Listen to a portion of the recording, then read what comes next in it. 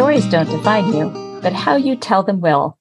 Hi, I'm Sarah Elkins, your host and your storytelling coach, to guide you and my podcast guests in collecting your most inspiring, meaningful stories so you can demonstrate your values, skills, and vision. Whether you're interviewing for a job, being interviewed for a podcast or other media, or if you're a leader who wants to truly connect, inspire, and energize any audience.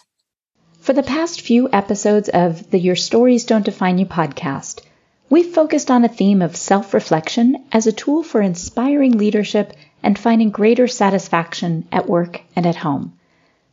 A previous episode published in December 2019 is a perfect addition to this theme, so we thought we'd bring it back for another look. Today's show features Rajkumari Niyogi. I know you're going to love this one. Thanks for listening. Thank you to my dear friend, Charlotte Wittenkamp, that I've been connected to on LinkedIn for years and had the opportunity to interview for this podcast a while back. She introduced me to my guest for today, who is Rajkumari Niyogi. And she lives in the Bay Area, and I'm so excited to interview you today. Thank you for joining me. Oh, it's such a pleasure to be here, Sarah. Thank you for inviting me. Absolutely. So I always start my podcast recordings by asking my guests to share something about themselves that most people wouldn't know, that you wouldn't find on their resume or on their LinkedIn profile, that they haven't necessarily written a lot about. And I do that because I like for our listeners to have some context for who it is that we're going to be listening to and hearing some pretty personal stories over the next few minutes. So what do you think? Well, I'll just kind of pull the thread on our earlier conversation before we hit record. And you asked me if my last name was Japanese, and I said no, but I get that a lot. Actually, my last name, Niyogi, is Indian, from India. And it's not actually a last name, it's a title. So many generations ago, my great, I don't know which great, father was given a title by the Maharaja, and Niyogi actually means employer. So technically, I think I'm from royalty. But so far removed that, just at the end of the day, I'm a human being. So here we go. Wow, that is something I wouldn't have known, and I haven't seen any of your writing on that. So that's really interesting. Thank you for sharing that. My pleasure. Employer. Yeah. Do you think that's contributed to your work as a leader, as somebody who helps guide people? I never made that connection until you just said that. And I was like, oh, I bet she's going to ask that question. I don't know. I mean, I spend my days steeped in, relationship dynamics and organizational dysfunction and kind of working through that and talking through those difficult moments with senior leaders across the board. And at the end of the day, I always find that we are so easily conditioned through language, Yes. Who's to say? I will actually spend some time now reflecting on that, Sarah. So thank you for giving me that little golden nugget to chew on. Yes, absolutely. Well, I think a lot about our names and our stories and how they shape us and create our identities. And I actually interviewed a woman, Dr. Kate McLean, a couple months ago. I think it was like my 98th episode. And she is a researcher in Eastern Washington that actually has said that, and has done research along with her colleagues, that the stories that people tell about us contribute to our identity as much as the stories we tell about ourselves. Absolutely. Without a doubt. There's so much research around that. Absolutely. Yeah. So, I mean, who knows? Maybe you heard stories about yourself and where your name came from and those things as a child, and it just kind of created that little nugget that you've drawn on and built into something much bigger, a much bigger part of your identity. Without a doubt, it's so interesting that we're kind of tugging on this thread here around name and identity. Rajkumari actually means princess. And for a long time, I really did not appreciate that, being, a non-binary, gender non-conforming and masculine center woman. So many labels these days. But And so I went by Raj for a little over 20 years. And Raj means prince or king, as many of you know. And I felt really comfortable in that and in my masculinity. And it wasn't until I would say in the last 7 or so years where someone made a comment about me not having access to my feminine energy and me being very confused about what that even meant as a sentence. And then, spending some time reflecting and kind of researching around yin and yang and all of these feminine, masculine energies that we both embody. I decided to do a favor to myself and only go by Rajkumari, my full name, to really kind of invite that feminine energy back into my life. I also I'm looking at my toenails right now, and they are painted sparkly pink. Oh my gosh, okay. That could have been your first sentence of something people wouldn't know about you. Well, that's as far as I go. So there you go. Even I don't go that far, and I definitely identify as female. So that's really interesting. I think, I didn't know how to embody feminine energy other than, and this might sound so kind of pedantic really, but to go paint my nails and to do it in a way that I felt safe enough that it wouldn't disrupt my your outward appearance and your identity. Absolutely. Right. But still to kind of captivate and capture that piece. There's some work I did many, many moons ago around younger versions of self. And what I came to find very quickly is that I had mostly young boys running around inside me. And there was one little girl, my 7-year-old, who really wanted to wear a dress but didn't feel safe enough. And so I kind of sat down with myself and kind of reflected on how I wanted to address that need or that unmet need. And I'm like, you can have sparkly pink toenails. How about that? That will only show if you want them to show. Exactly. It's funny. It just dawned on me. I got a tattoo almost 6 years ago. It was my 44th birthday, and I had been wanting a tattoo my whole life. But I never saw anyone that had one that I thought was classy, that had the kind of outward identity that I associated with myself. And so for the longest time, I didn't get one. So as you told that story about the sparkly toenails, and it dawned on me that you could cover them if you wanted to. Right. That's something that you were doing for yourself. It wasn't about an outward identity. Right. It was about expressing yourself to yourself, giving yourself a reminder and a cue that it was okay. Exactly. And so I'm thinking about this tattoo I got when I was 44. I had wanted one for decades, 20 years or so. And I never got one because I could never figure out an image that was really meaningful to me that I could live with for my whole life, because I'm impulsive, but I'm not stupid. So I really thought about it for a couple decades. And being raised in a Jewish household, I knew that it was against Jewish law to get a tattoo, and that it would break my mother's heart, that it would be meaningful to her in a negative way. And so I didn't do it for the longest time. And when I finally did, I put it up high on my thigh, where it would only show if I wanted it to show, and where I could look at it and see that side of myself without necessarily exposing it to others. Wow. It was for me. Yeah. And I never put it together like that, the way that you just described your toenails. And so thank you. That was a great nugget to hold on to and think about. You're so welcome. And as we talk about this, even diving deeper, it starts to kind of bring up thoughts around inclusion, right? And how we kind of think about inclusion so much in regards to other people and how to be inclusive and how to show up inclusively.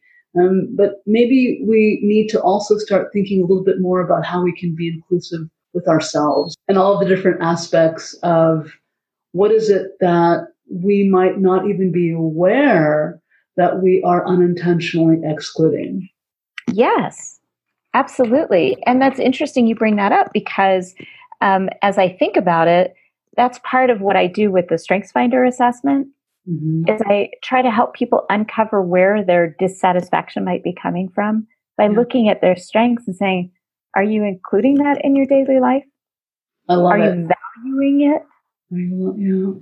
Because if you're not, and it's in your top strengths, it's something that comes so naturally to you that you don't even know it's there, and you're not valuing it, then you're going to find some level of dissatisfaction. So that's really interesting.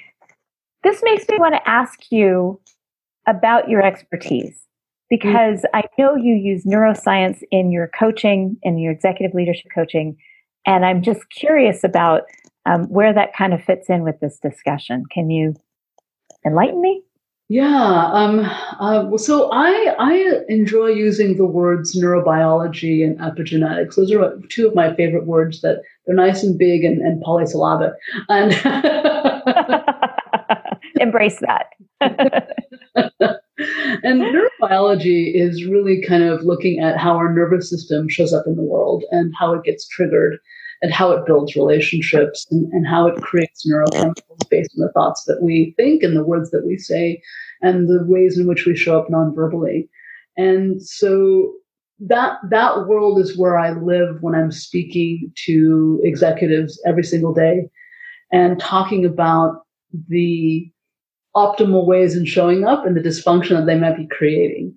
And epigenetics is a relatively newer science, the last 30 years or so. And there are many epigeneticists, but there are two that stand out for me and have become sort of my heroes at this point.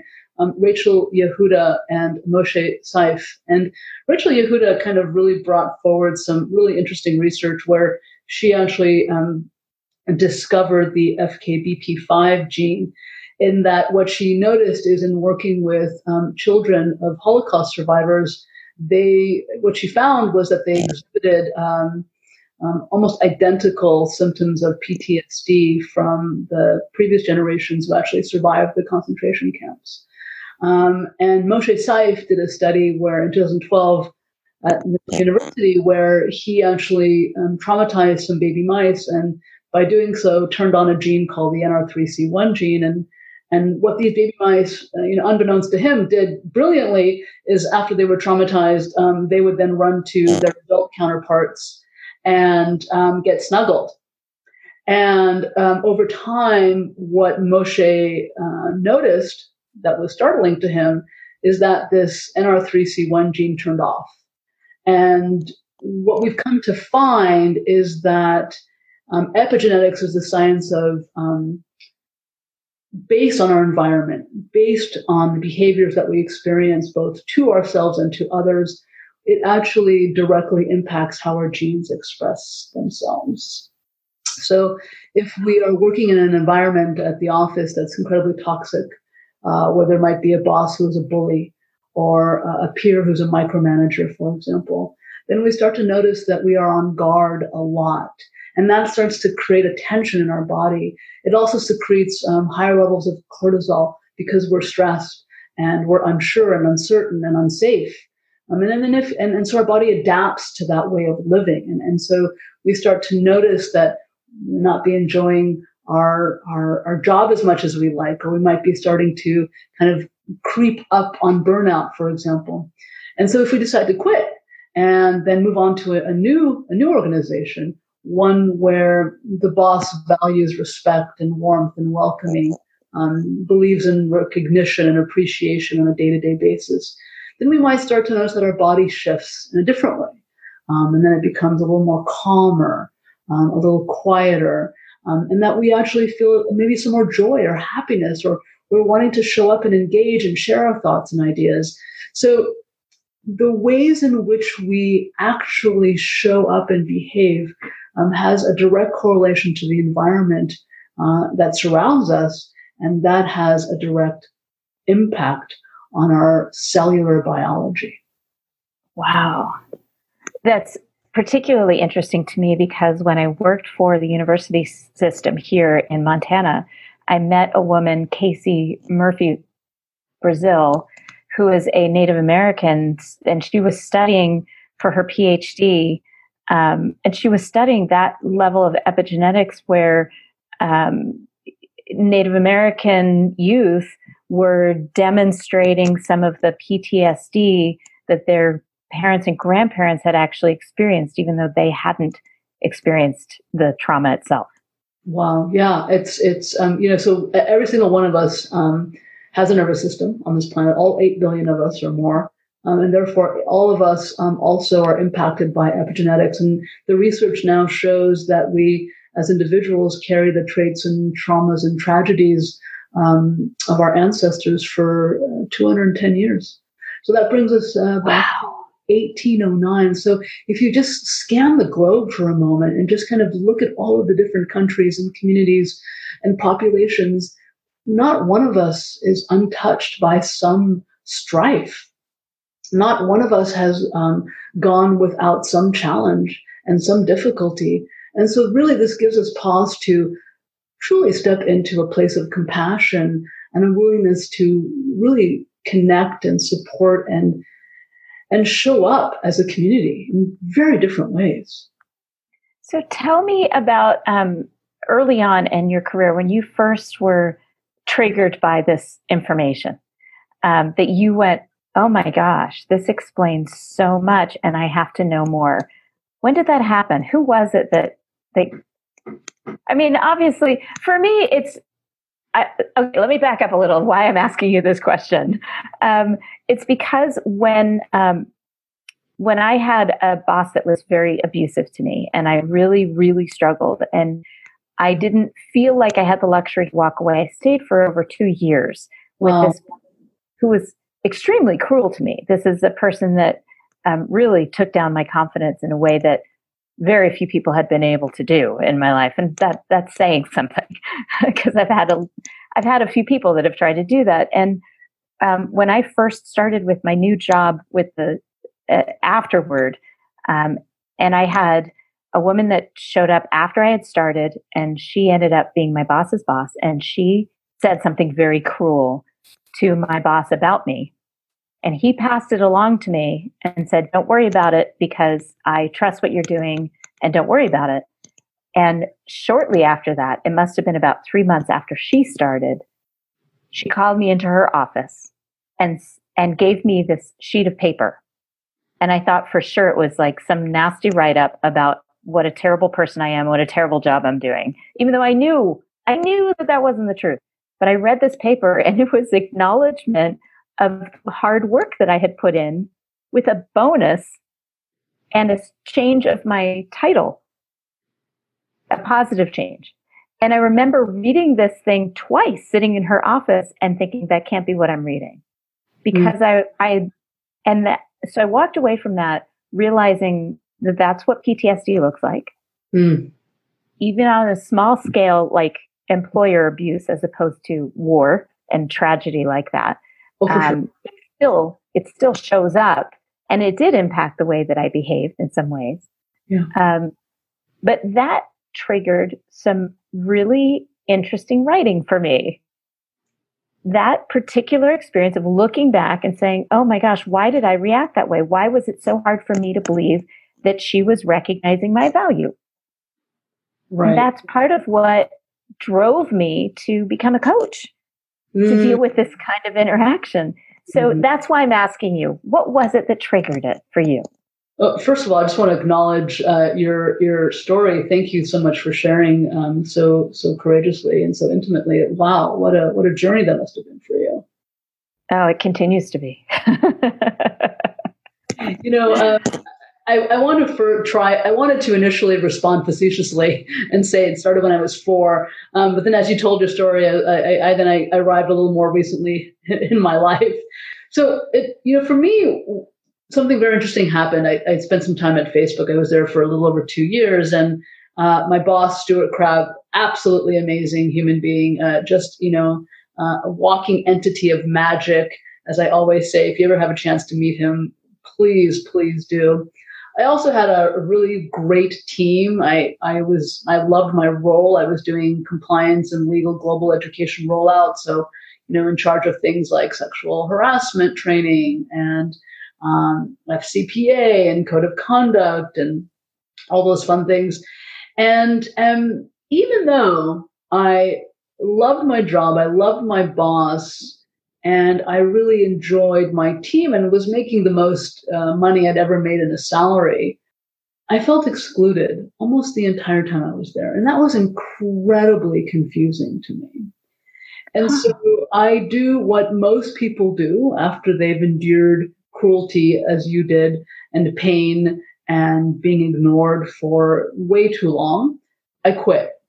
And so I left for Southeast Asia to decompress, eat a ton of noodles, and do some research around why the heck did I feel excluded when my boss was absolutely amazing and I loved working at Facebook. It was very confusing. And what I came to find was a journey into what exclusion actually does to the brain and how important psychological safety and the ability to include oneself and others creates this sense of belonging, and what it does to have a sense of belonging at a neurobiological level down to our cellular structure, and how that resonates outward into our team and our department and our organization, our community, our personal life, our families.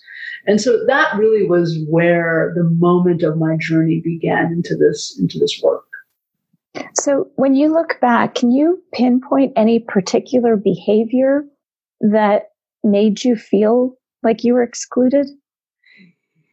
So I can. Good. I'm a little hesitant to start there because, as I do the work that I do, I'm an executive coach through the lens of epigenetics and neurobiology. And, what we look for when we're looking through the lens of epigenetics is patterning.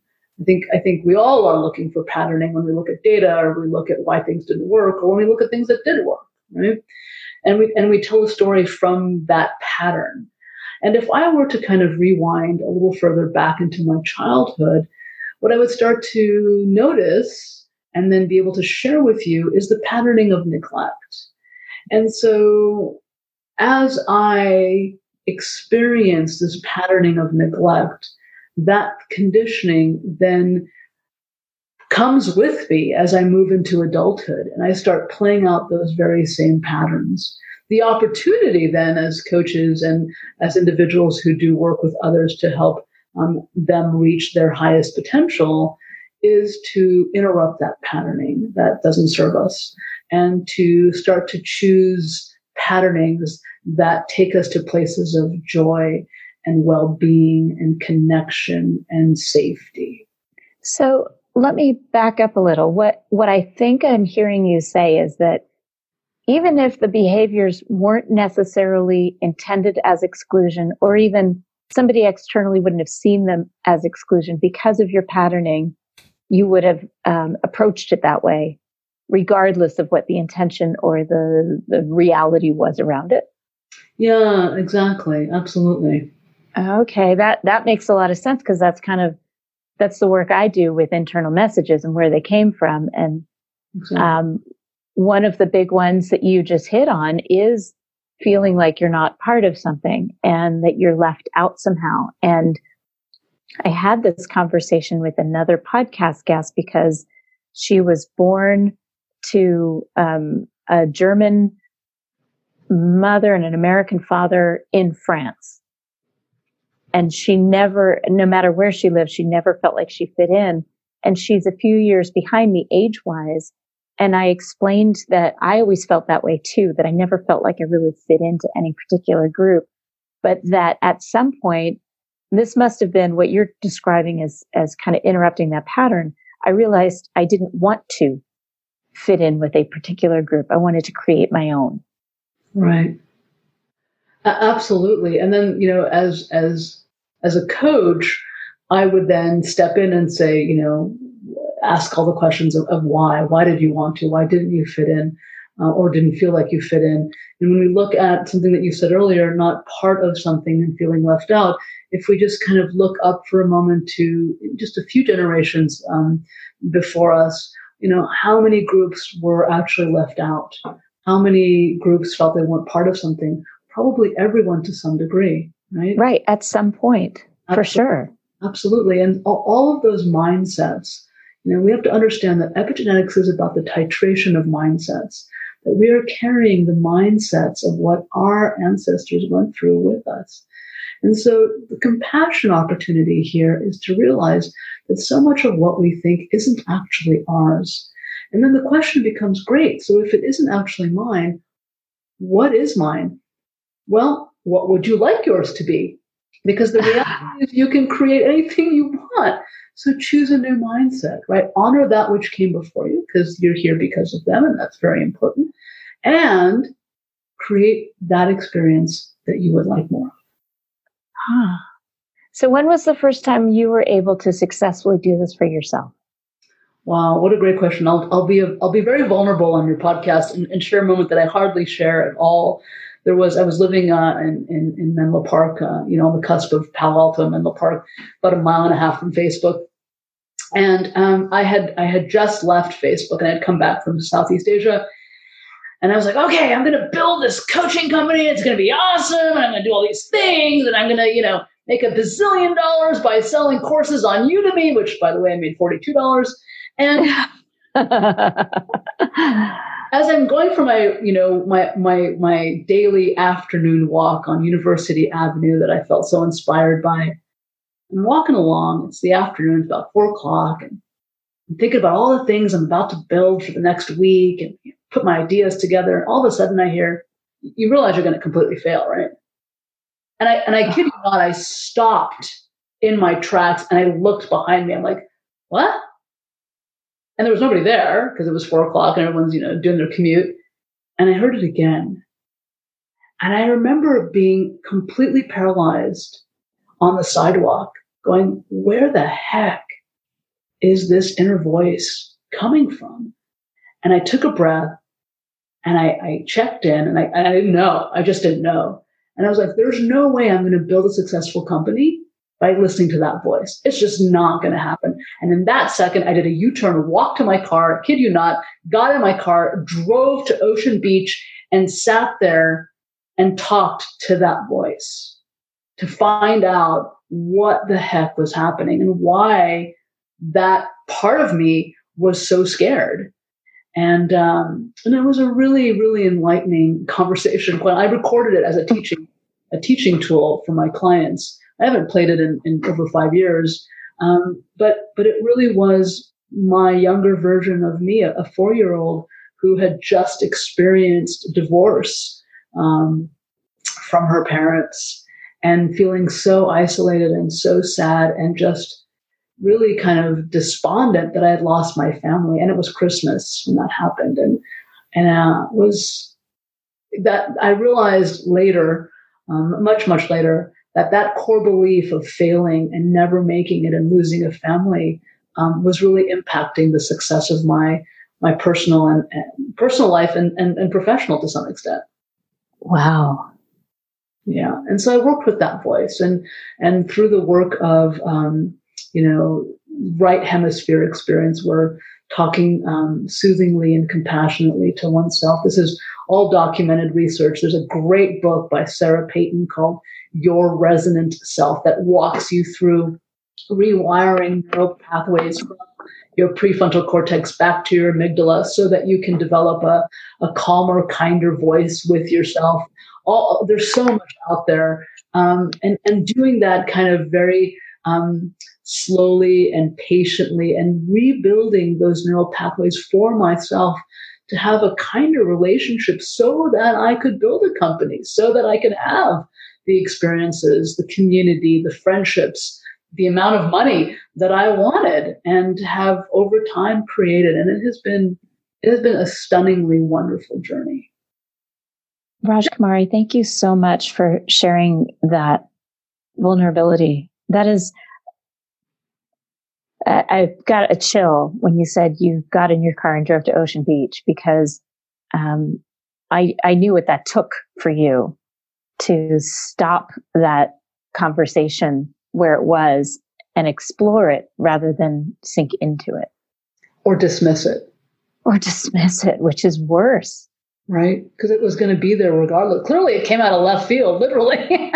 Well, you thought it did. You thought it did, but it clearly didn't. Exactly. And I think we forget that we think that something comes out of nowhere, but it never does. Correct. It never does. There are always clues throughout our lives. But I think the beauty of your story is that you can look back now and know that that was your pivotal moment. And that was the moment that you could change things for other people because you had experienced it yourself. Without a doubt. Thank you for highlighting that and spotlighting that. That's quite sweet. Thank you. That's a pretty amazing story. So when you think about your 4-year-old self, was there an interaction that made you feel like you were responsible for the falling apart? So what a great question. There was, in fact, it was younger than that. And there was a moment where my father and mother were arguing, and I remember I think I might have been 3 actually, getting in between them, standing in between them. This was in Canada and Nova Scotia, and my father's 6'3" or whatever. Oh gosh, I'm 3, so right. You're up to his knee. Exactly. And I remember pushing him on his legs and him walking backwards. And I literally pushed him out the back door. Now, of course, let's be clear, he allowed me. Right. Clearly you weren't that strong. If he didn't want to go, he wouldn't have gone. Right. But that never left me. That moment, I thought I was so powerful. Now, it could have been, and I've never really brought this up with my father, maybe I should, is that he was frustrated arguing with my mother and decided to take it as an opportunity to actually walk out of the house. And it just so happened that I was touching his leg, and I encoded that as I pushed him out of the house. Well, I'm sure that's what it was. Right? If you think of the context of the situation, right? You think of where your mom and dad were at that moment. Take yourself and your own feelings and emotion out of the picture. Right. And you look at the picture from the perspective of an observer. Mm-hmm. And you see this 3-year-old pushing her dad, and she feels very powerful in that moment because she is actually feeling like she is contributing to his movement. So this 3-year-old is feeling very powerful and pushing. And the father is looking down out of anxiety, frustration, and the reality that he doesn't want to hurt his little girl. Right. Because he knows that what is going on between him and his wife is hurting her. And so he walks away from it rather than continue to push that and put the pressure on that 3-year-old who's pressuring him. Exactly. Yeah, that's beautiful. And I think that, we talked about this before we started our recording today. We talked about, where things actually come from and the conditioning and the core beliefs. And, that moment also never left me. And the fact that how tall is a 3-year-old, right? I know they all vary, but how tall is a 3-year-old?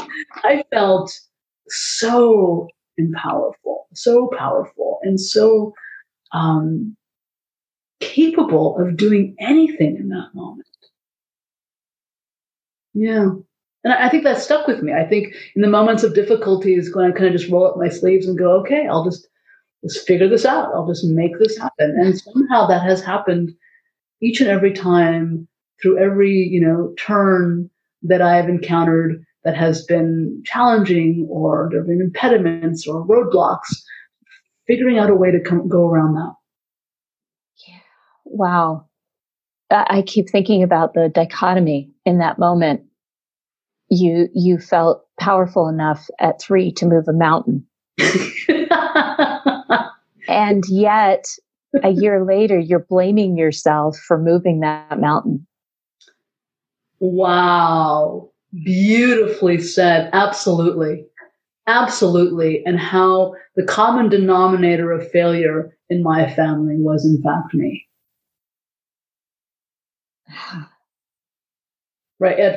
Because as a child, that 4 or 5 or 6 or 7, the world still is revolving around us because we're still figuring out how to individuate and what it means to be on this planet as a human being. And well, until we're 16, really. Maybe even further than that, but some people keep it their whole lives. Right. But yeah, that is such an interesting connection that I've never made, and I really appreciate and I'm grateful for. So thank you so much for pointing that out. Well, and think about this, because you've connected those two images. Sometimes when you push really hard, like when you did when you were walking down university after you left Facebook, you still had that conflict. I am powerful. I can do this. When I'm powerful, I cause failure. Wow.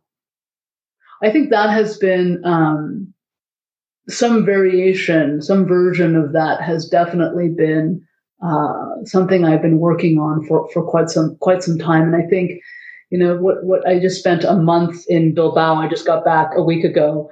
I took in an 11-day business class on systemic business management. It was mind-blowing for sure. And it was also very intensive because we worked from 9 a.m. to 9 p.m. every single day and 3-hour break.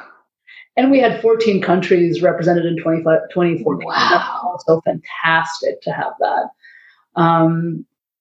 And one of the things, when we were doing our introductions, the teacher was asking, what do you want out of this class? And I said, professionally, I'd really like to look at how to shift systemic core issues like racism and things like that within organizations. But at a personal level, I would really like to look at why I have such a need for recognition. And I think I'm putting all this together in this very short podcast. Talk about a pattern. And because I want to learn more about myself. And so just, kind of going back to your comment about, when I'm powerful, things break. That has been absolutely an opportunity for growth for me in the last few years, finding and acknowledging my power and allowing that power to be present and knowing that I can embody that power without necessarily having to break anything. Not being fearful of it. And not being fearful. And that has absolutely been my journey of not being afraid of my own power. For sure. Wow, I'm kind of reeling over here. How about you? Yeah, I'm really excited. I'm actually quite serious about next week.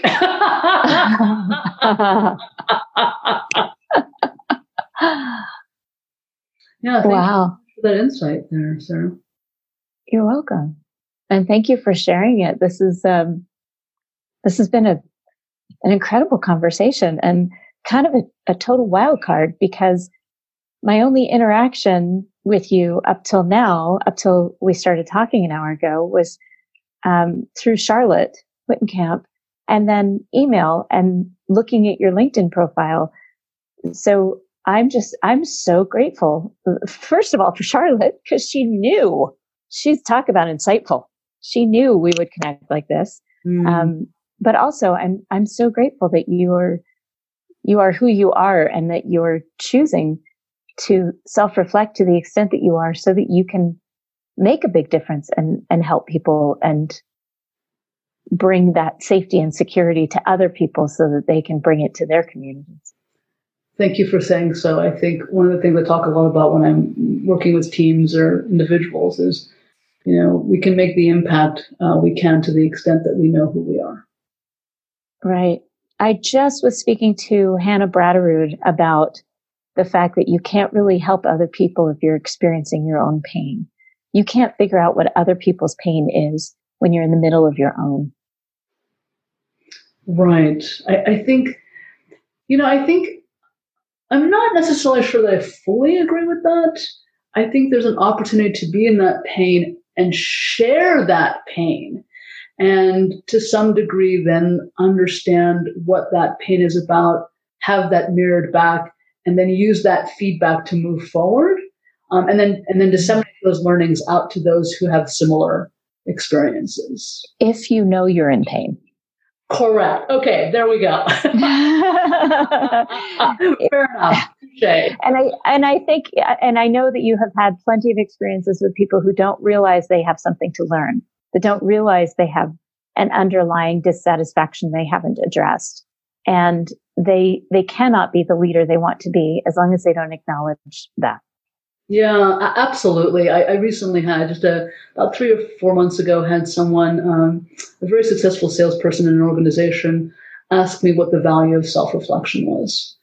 And I really, I will say I was I am quite chagrined to share my response. I answered her question, but the chagrined element is that I was annoyed and I wasn't able to. I think I may have displayed that annoyance a little too much, and I was frustrated. And I left that meeting asking myself, what is it that frustrated me about that question? Because as a coach, that's what I'm here for. I'm here to answer questions, and I'm here to partner with someone and support them on their journey as they travel through whatever their own landscape. So what was your answer? Why were you so frustrated? What did that signify in you? I think what a fantastic question. I think it just played out a little bit about my own mother and father and their lack of self-reflection and understanding the pain and the trials and tribulations that we have gone through as a family, and the lack of accountability in that. And yes. And so in that reflection, I was so frustrated that I wasn't able to hold kind of an equitable stance for this client. But B, was grateful that I had that experience so that I could connect that frustration to the lack of accountability from both of my parents. Do you think it could also be that you've been doing this long enough that it just felt like a slap in the face almost? Like I know that might sound a little weird. The reason I say this is my interview with Lorraine Flower a couple weeks ago. I asked her how she keeps from getting discouraged. And she is a coach to leadership teams as well, in the UK. And she's a big believer in bringing humanity back to the workplace and really showing up as your full self. And I do that as well through different workshops, and my themes are a little different, but the whole end result is the hope that our workplaces will shift so that people will be able to bring their whole selves to work, and really everybody benefits from that. Mm-hmm. And so I asked her how she keeps from getting discouraged. And she said, I have to take myself out of the equation. Mm-hmm. Yep.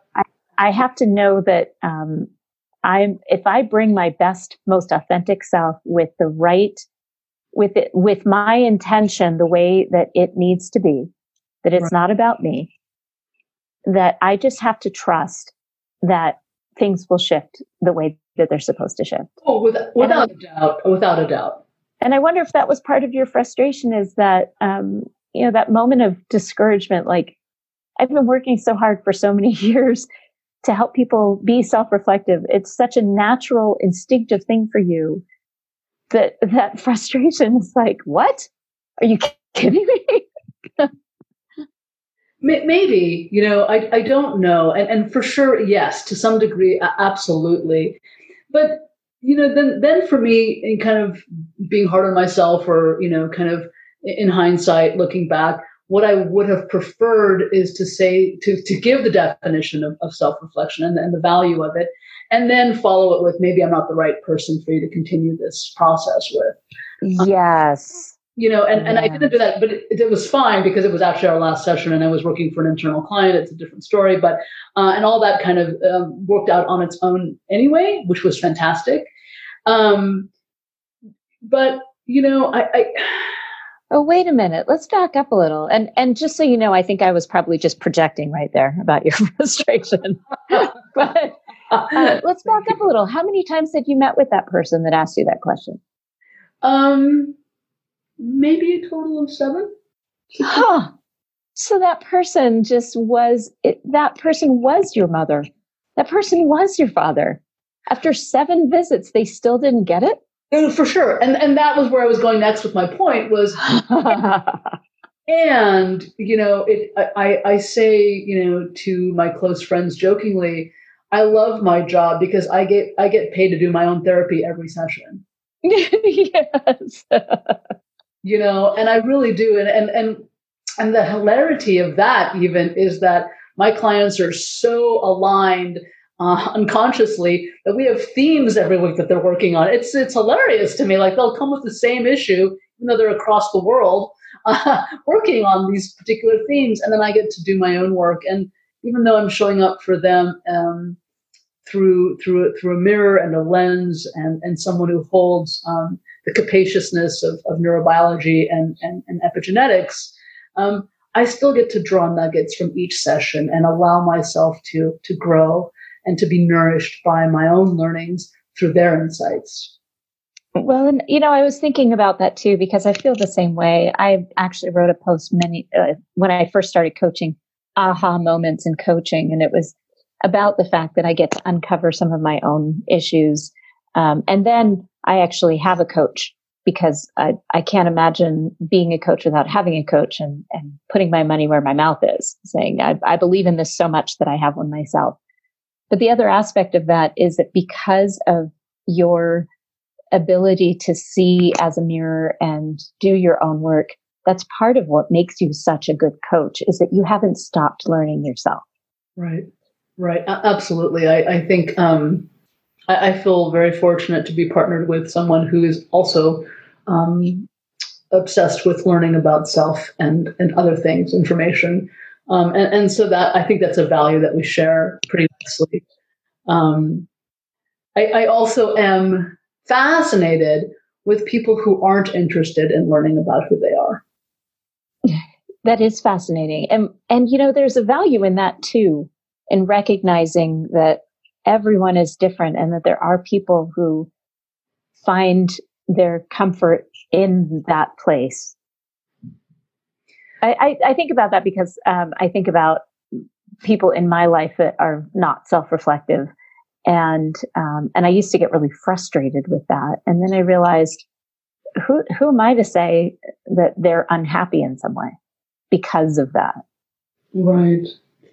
For me, what that often brings up this epigenetic lens, because then I start to kind of explore, well, in that need to not self-reflect, what I think the story I'm telling myself about them or that population or that community is that they're ensuring their survival. Yes. Not changing ensures that they continue to be here on this planet. And that's a very lofty goal for a lot of us. Wow. I hadn't thought of it that way. But it is it's a self-protection mechanism. Absolutely. There's absolutely. Yeah. It's easier to not think about how you contributed to the damage in your life. It's a lot easier. And let's also be clear that, when we talk about the nervous system and we talk about working through the trauma or the PTSD, the body has to completely engage in a transformation that allows itself to reconstruct and redesign its essential being. And that in and of itself is terrifying. We are a walking bag of neurochemicals. We are a chemistry lab that is a really ugly visual.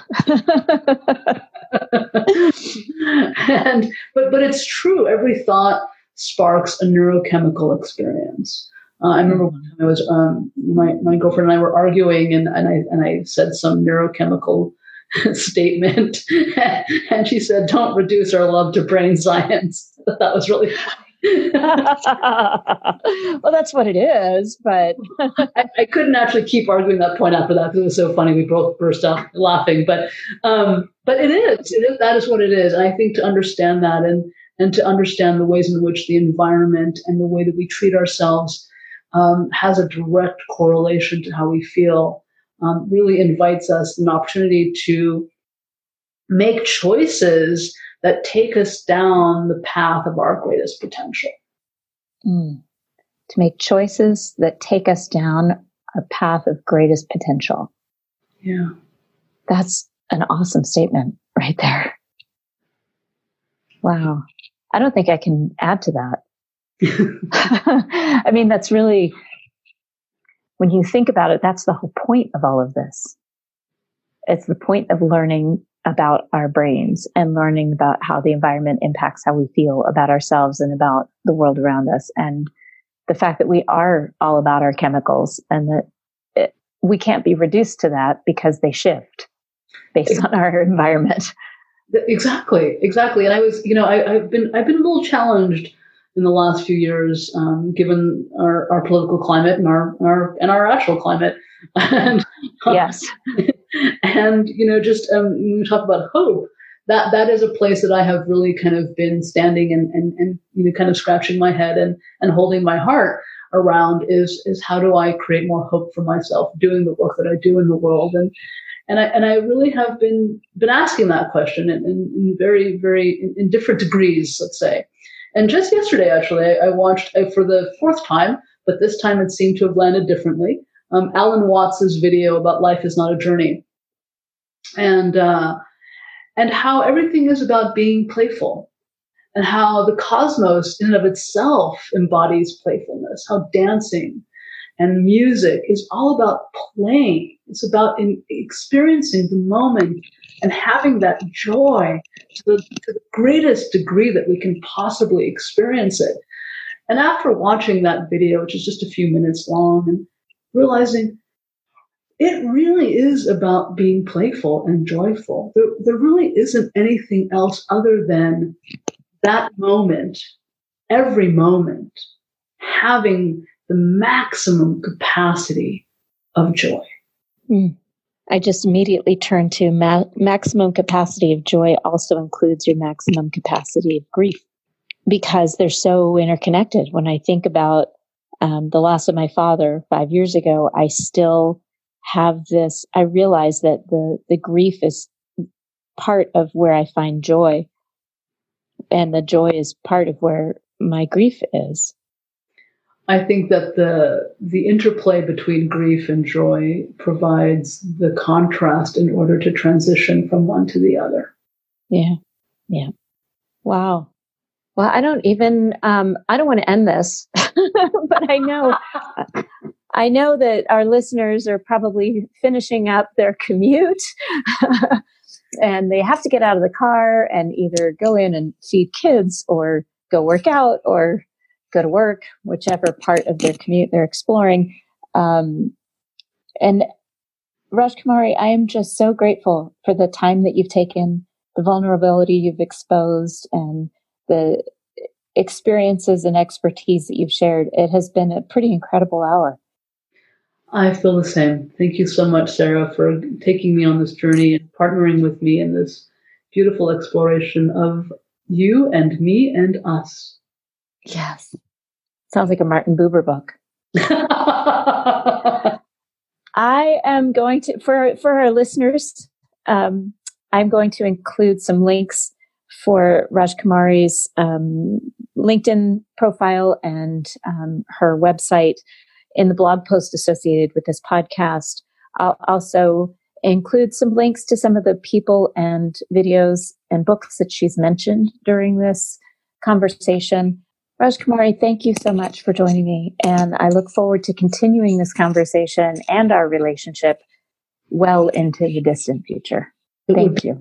Absolutely. It would be a great honor and a pleasure, Sarah, to do the same with you. Thank you so much for having me today.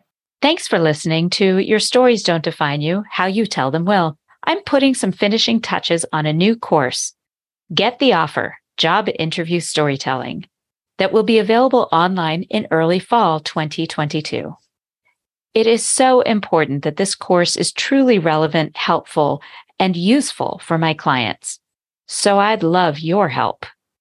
Would you please email me at sarah@elkinsconsulting.com or complete the form that's linked on the blog post associated with this podcast episode to add your ideas for the course? I'd love to know your biggest challenges when it comes to job interviews. so the content of my online course is exactly what you need. I appreciate your help. Thanks in advance.